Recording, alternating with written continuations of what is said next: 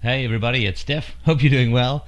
I don't want you to panic, but we're going to use a little bit more stunningly original and vivid graphics to go over the last question around ethics. And I'm going to be a hand model here because I wanted to go over some of the basics that we've talked about. I'm throwing this one out as a podcast, an audio one, but it's really not going to work very well as an audio podcast, so you very much might want to come and check out the video cast at youtube.com, youtube.com, at youtube.com/Freedomain Radio, FreeDomainRadio.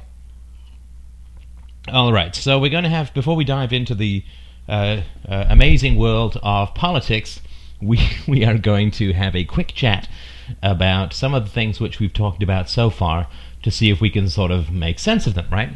So we started off with the nature of reality, right? So there's a person here, and we will give him form, although, of course, we're really most concerned with what's going on in the old grey matter. Let's color it in because, of course, it is full of blood, if I remember my house correctly. And so we've got this person who is surrounded by what? Like what exists out in the real world? And we went through the basics of epistemology, that there are a couple of choices, that either there's some invisible demon who's got him on a puppet string, right, and who is keeping all of the crazy little people dancing in a vat of their own ignorance, and we kind of erased that as a possibility. We also saw that there could be some higher realm of forms up here that the human being could have inhabited. We kind of got rid of that as well. And of course we know, or at least we have made a strong case for the reality that between each human being is sensual empirical reality, right? So there's me, here at least is accurate. So there's me, and so there's you, and there's me, and you and I can communicate using our senses. You can see this dotted line between us, and what exists in the realm between us is tangible, material, objective reality, birds, trees, and so on. Now, we also posited that because, I'm going to make a little tree here, because something like a tree exists in the real world, has atomic structures and matter and energy, and I'm short of color, so we'll make a kind of alien tree, give it a nice blue trunk here. So we can look at a tree, and the tree sort of, what happens is the light comes from the sun and bounces off the tree leaves and then points them into our eyes. This is all pretty standard, I'm sure. You can understand this. And so if we then have, as we do, an image of a tree, oh boy, this is, you might need to zoom this in a little bit. You have an image of a tree inside your own mind. So you have the reproduction within your own mind of a tree that exists in the real world, because within your own mind, the capacity for error exists, that we can look at the world and think it's flat when in fact it's round. Because the possibility for error exists, what comes through the senses is always true. Now, this is, of course, true with the 5 senses, right? 5 senses plus logical consistency equals true. Now, what goes on in our own minds, right in around here, and of course for you here, this stuff is false. If there's a contradiction between what goes on in our own minds and what we receive as sensual evidence from the outside world, and you could of course print this out, this glorious picture, and hang it on your fridge. So how do we know that the image within our own mind is false? Either because of the 5 senses or reason. Right, so contradictions between the 5 senses and reason means that what is within our own mind always gives way to what is coming in through the evidence of the senses and validated by reason. Okay, so now what we do is let's move on from our wonderful description of the erroneous properties of consciousness, and let's have a look at a brief overview, a sprint, if you will, through concept formation. So let's just say that we have these wonderful green trees in the world.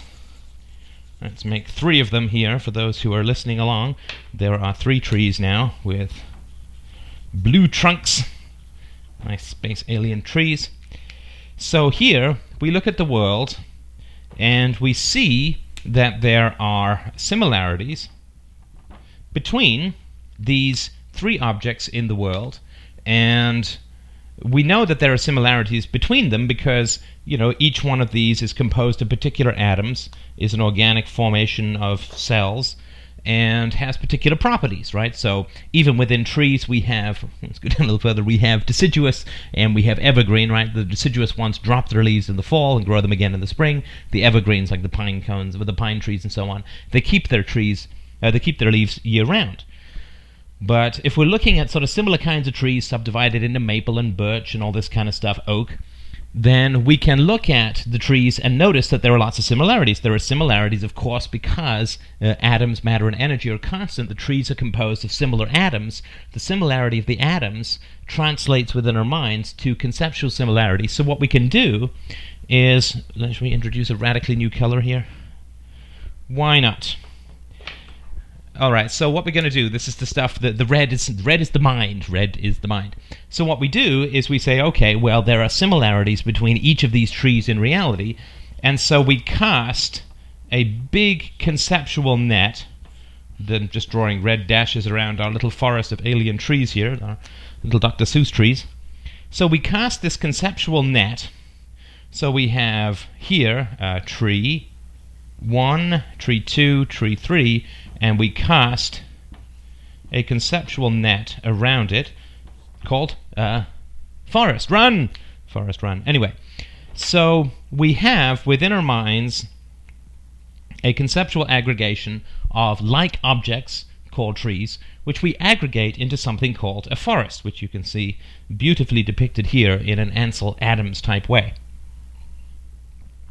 Now, of course, I have drawn this dashed red line around the trees themselves to indicate a conceptual aggregate called forest, but it's not like a big net or a perimeter around the actual trees. It is within our own minds, and of course I can't draw it that small, or even if I could, you couldn't see it, but this whole net exists within our own mind. Now, if we define a forest as an aggregation of 3 or more blue trees with green leaves, then that is our description of forest.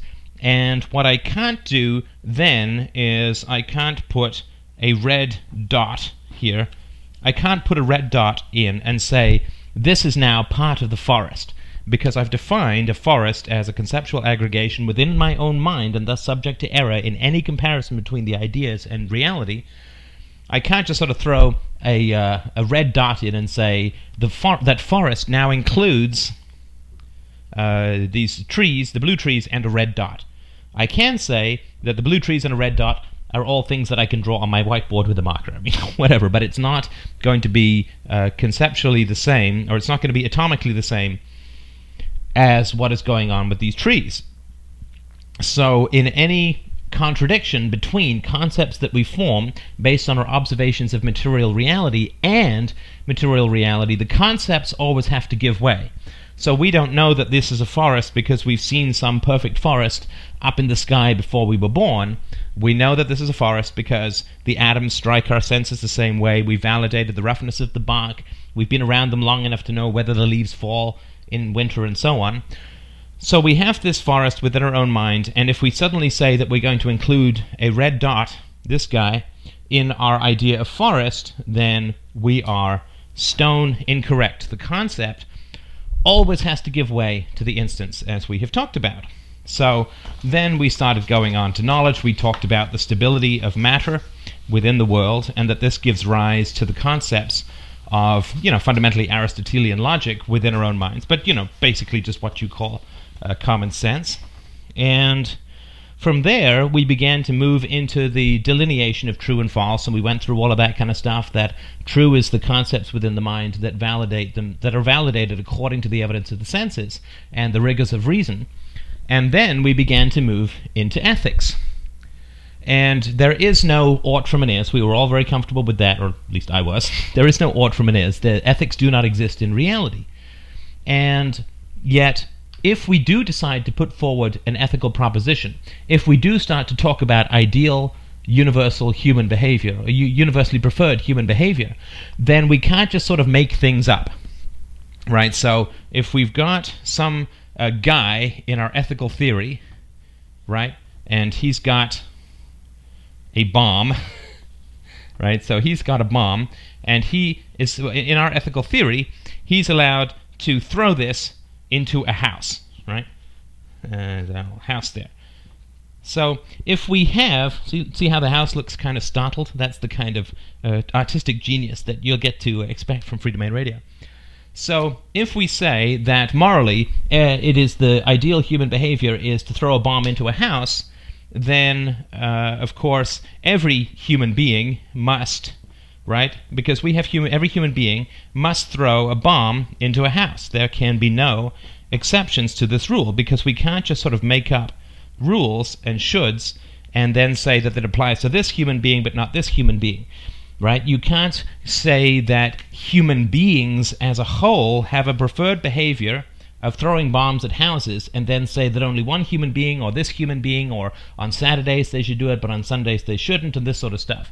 If you're going to create any kind of ethical theories, you do need to create those ethical theories in a logical, consistent, and universal manner. Otherwise they're just opinions and frankly pretty useless. So from there we began to talk about what some definitions of universally preferred human behavior might be. And of course we're staying within the strictures that you can't just make things up. You can't say, you can't have a physics theory that says, rock A falls down while rock B, in exactly the same circumstances, didn't leave myself enough room, falls up, right? I mean, you can't have a physics theory that says, my physics theory is this, because then what you have to do, if you're going to say within your theory of physics that rock A falls down but rock B falls up, you have to say, well, what is the difference between rock A and rock B? And you can't just sort of make these things up and say, well, I like rock A so it falls down, I don't like rock B so it's going to fall up. So you can't just sort of make up these arbitrary distinctions, because you really are fundamentally describing things around reality. You can't say on one day the rock falls down. I mean, you can say all these things, but there's no truth value in any of the things that you're coming up with from that standpoint.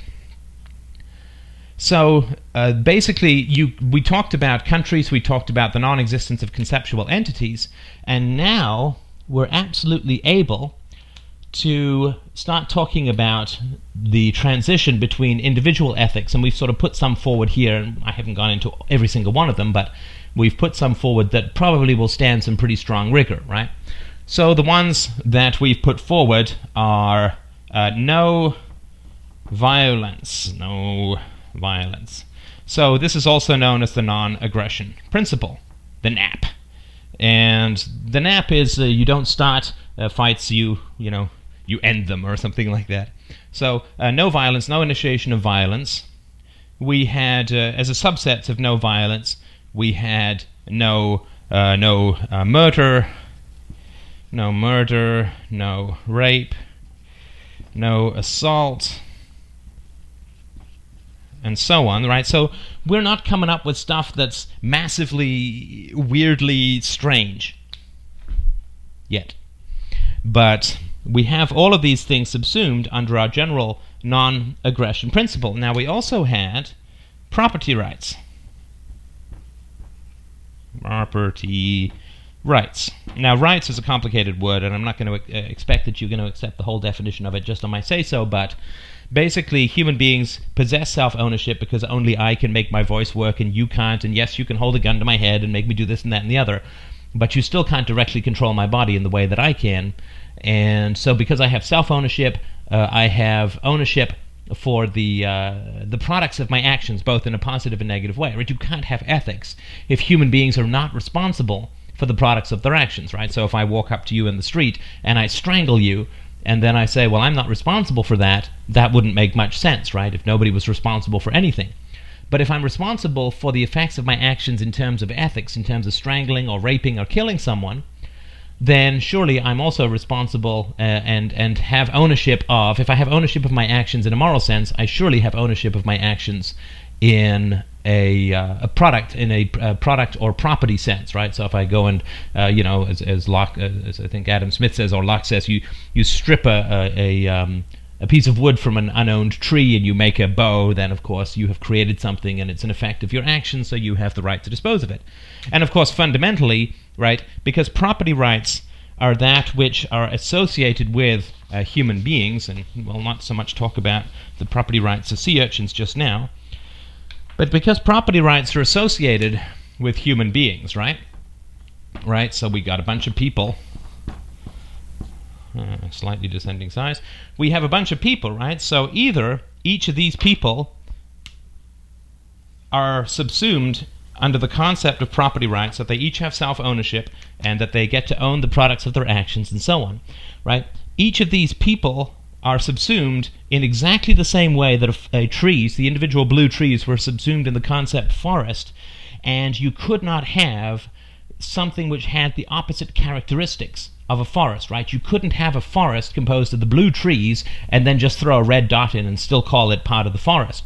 The forest is derived from what is similar between these objects, not complete opposites.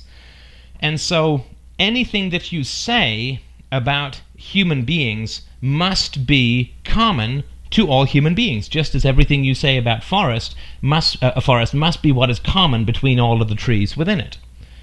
And so if property rights, the non-aggression principle, any ethical theory that you come up with, it can't include positive assignation of value action. Sorry, that's a terrible way of putting it. It can't include that, person A should do X, and person B should not do X, and person C can decide for him or herself whether or not to do X, right? So if you say property rights exists for human beings, you have to say it for all human beings. You can't just say it for one and then say, but they don't exist for the other person.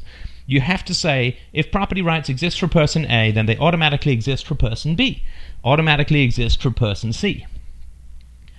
You can't sort of have complete opposites. If person A is not allowed to shoot people on a whim, then automatically, because we're talking about what is common to human beings, person B is not allowed to shoot people on a whim, person C is not allowed to shoot people on a whim. So this is the kind of consistency within ethical theories that good philosophy strives to attain, in my opinion. That you don't just sort of make up things and say, if you wouldn't be a biologist, right, and say, well, person A, has one head and 2 arms and 2 legs, and person B has 6 arms and 99 legs and 2 heads and a tail with a little fork on the end and 69 eyes, and yet they're still a human being, right? That would be something else. that would be something quite different from a human being, this guy in the middle. And so you can't just sort of say, in a biological sense, that all of these would be human beings, because in the middle you have something, the characteristics of which don't conform to what you define a human being as. And so when you come up with something like property rights or the non-aggression principle, right? I'm not even going to try and spell that out. I don't have room. So if you come up with the non-aggression principle and property rights, which really are sort of the two founding principles of a rational theory, and both of these are sort of interrelated, they're two sides of the same coin. You can't really have the non-aggression principle if human beings don't own their own bodies. So for instance, if you stab me, then you are invading my property, which is my body, with your knife, right? If I don't own my own body, there's no such thing as the non-aggression principle, right? So property rights really are the foundation of all rights and all ethics within society. So they really are sort of two sides of if you have property rights, then you own the effects of your actions, and so it's bad if you go stab someone, and if you go and make a bowl, it's yours. So property rights and non-aggression principle, these are like two sides of the same coin. We're just differentiating them for the sake of conceptual understanding. If a woman doesn't own her own body, then rape is not a crime, right? It doesn't mean anything. So basically property rights, this is the one you really want to focus on, because we always think property rights means like, hey, that's my bike, and that's fine, but that's really a long-term effect from the basic initial property right, which is to say that I own my kidneys, so if you need a kidney of mine, you can't just club me over the head and gouge them out and leave me in a bathroom stall somewhere. So that's a very important thing to understand, that whenever you come up with preferred behavior, it has to be for all human beings. And of course, we already went through quite a lengthy discussion about how universally preferred behavior must exist, right? Because you simply can't argue against it without bringing universally preferred behavior to bear on the question. Now, the last thing that we'll talk about here in this massively whipped-through overview is we're going to start talking about the question of politics. And we're just sort of going to touch on it just to whet your appetite. And the question around politics is actually quite simple. The question around sort of aggregates or groups and so on. So let's go back to our handy-dandy Blue Man group. We've got, guy A over here. Right? So he has certain properties. He has certain rights. He has certain ethically preferred behavior, which must be common to everyone, right? If I prefer to go to art school rather than engineering school, that's preferred for me, but it's not universally preferred behavior that everyone has to go to art school and not engineering school, because then who would build the arts buildings? So there's personally preferred behavior, also known as perhaps aesthetics or ambition or personal taste or whatever, and then there's universally preferred behavior, which is common to all human beings. And I mean, you can make up things where there are biological differentiators. So to take a silly example, you could say that it is universally preferred that all human beings who don't have hands should not try to become professional javelin throwers. Right? I'm no javelin thrower, but I would assume that hands would be somewhat central to the sport. So if you can find a difference between person A and person B that's objective and biological and so on, in other words, person A has hands, person B doesn't, you can create sort of preferred behavior. But of course, if somebody wants to create artificial Luke Skywalker hands, stitch them on and go javelin throwing, that's of course up to him. That would be sort of to optimize your life. That might not be the best thing to do, to become a javelin player or javelin thrower if you don't have hands. But when we're talking about universally preferred behavior, we're talking about this kind of stuff. Now, the question of politics only really comes in when we have, right, two guys or more, right? Now, here we have a person who has a definition, right? This is old person A and person B. Now, whether they're standing on opposite sides of the planet, whether they're standing 100 yards from each other, whether they're standing nose to nose, does not change their fundamental physical characteristics, right? Yes, there are some slightly tiny gravitational forces that they apply on each other, or not so tiny if you're Pavarotti, say, but the nature of a human being does not change based on proximity, right? Proximity is not a causal factor for whether a human being's nature, for what creates change in a human being's nature. You can say that getting beheaded is a causal factor that will change a human being's nature from alive to not so much alive, but proximity is not one of the things that changes a human being's nature. So no matter how many human beings you get together in a group, it does not change a human being's nature.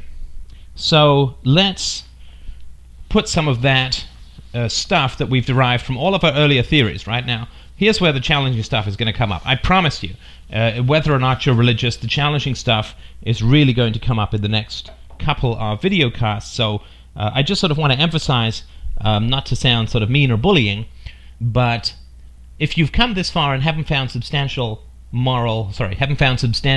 logical problems with the formulations that we've been working with, you're really going to be your intellectual integrity is really going to be put to the test as we start moving forward, because there's probably going to be a bunch of things coming up here that are going to make you pretty uncomfortable. not only from a political standpoint, but from a social and possibly even familial standpoint.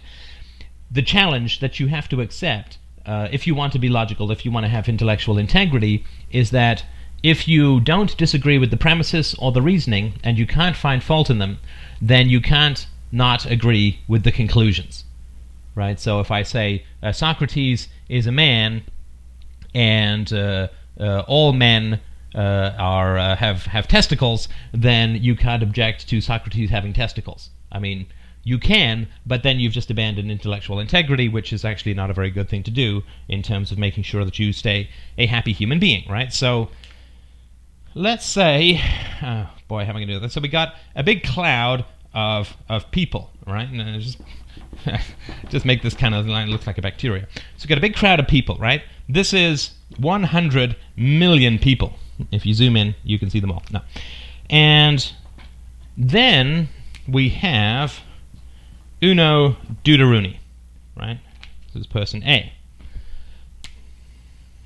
Now, the proximity of these 100 million people to each other and the proximity of this person to the 100 million people does not change their basic nature, does not change their fundamental atomic structure, their neurological structure, their biological structure, their definitions of what it is to be human, is not changed in any way, shape, or form by whether you're in a group or whether you're alone.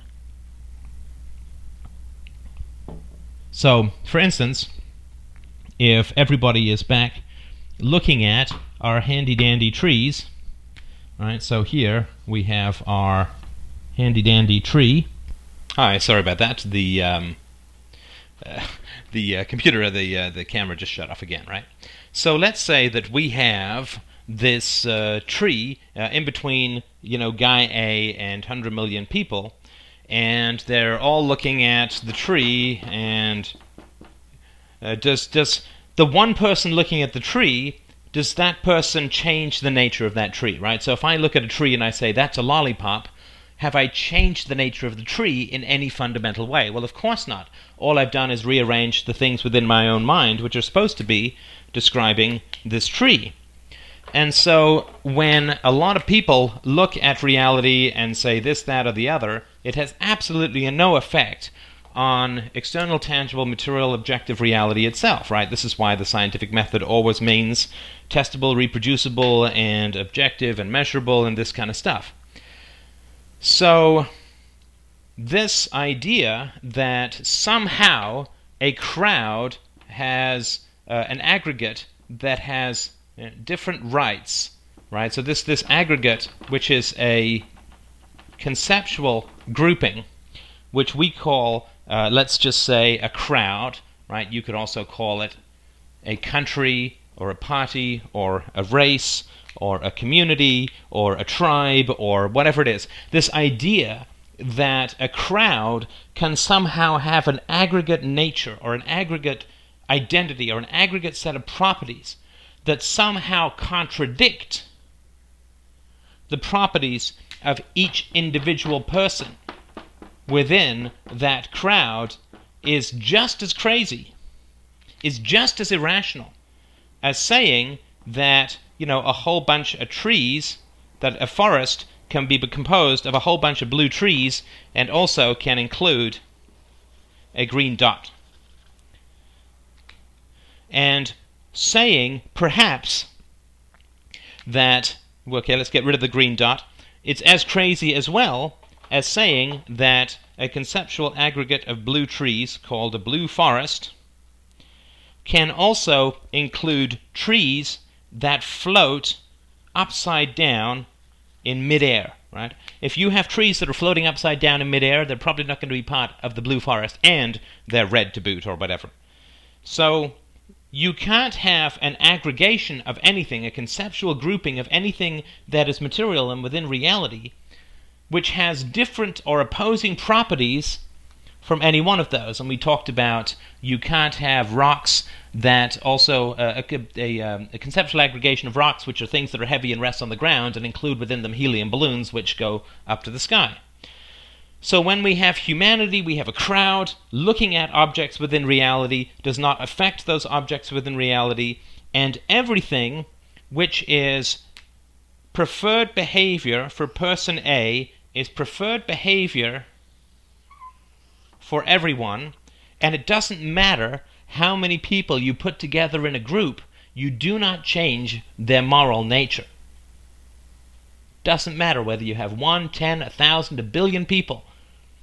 Putting them in a group, putting them in a geographical area, putting them at a fixed point in time, does not change their fundamental biological, physical properties, does not change the required or the desired behavior that is moral, the universally preferred human behavior. If it applies to one person, it applies to everyone, and you can't layer over a crowd and say, well, the crowd has different moral properties. Now, I'm going to leave it at that because we need to start talking about politics so that we can really begin to make sense of all of this stuff and really have the work that we've done in metaphysics, epistemology, concept formation, true-false logic, all of the stuff that we've been working on for the past little while is going to bear fruit in some ways that are probably going to be a little startling to you. At least they certainly were to me when I first started working them out. But I hope that it will make good sense to you. And as always, I just have one thing to say. And I will talk to you soon. Thank you so much.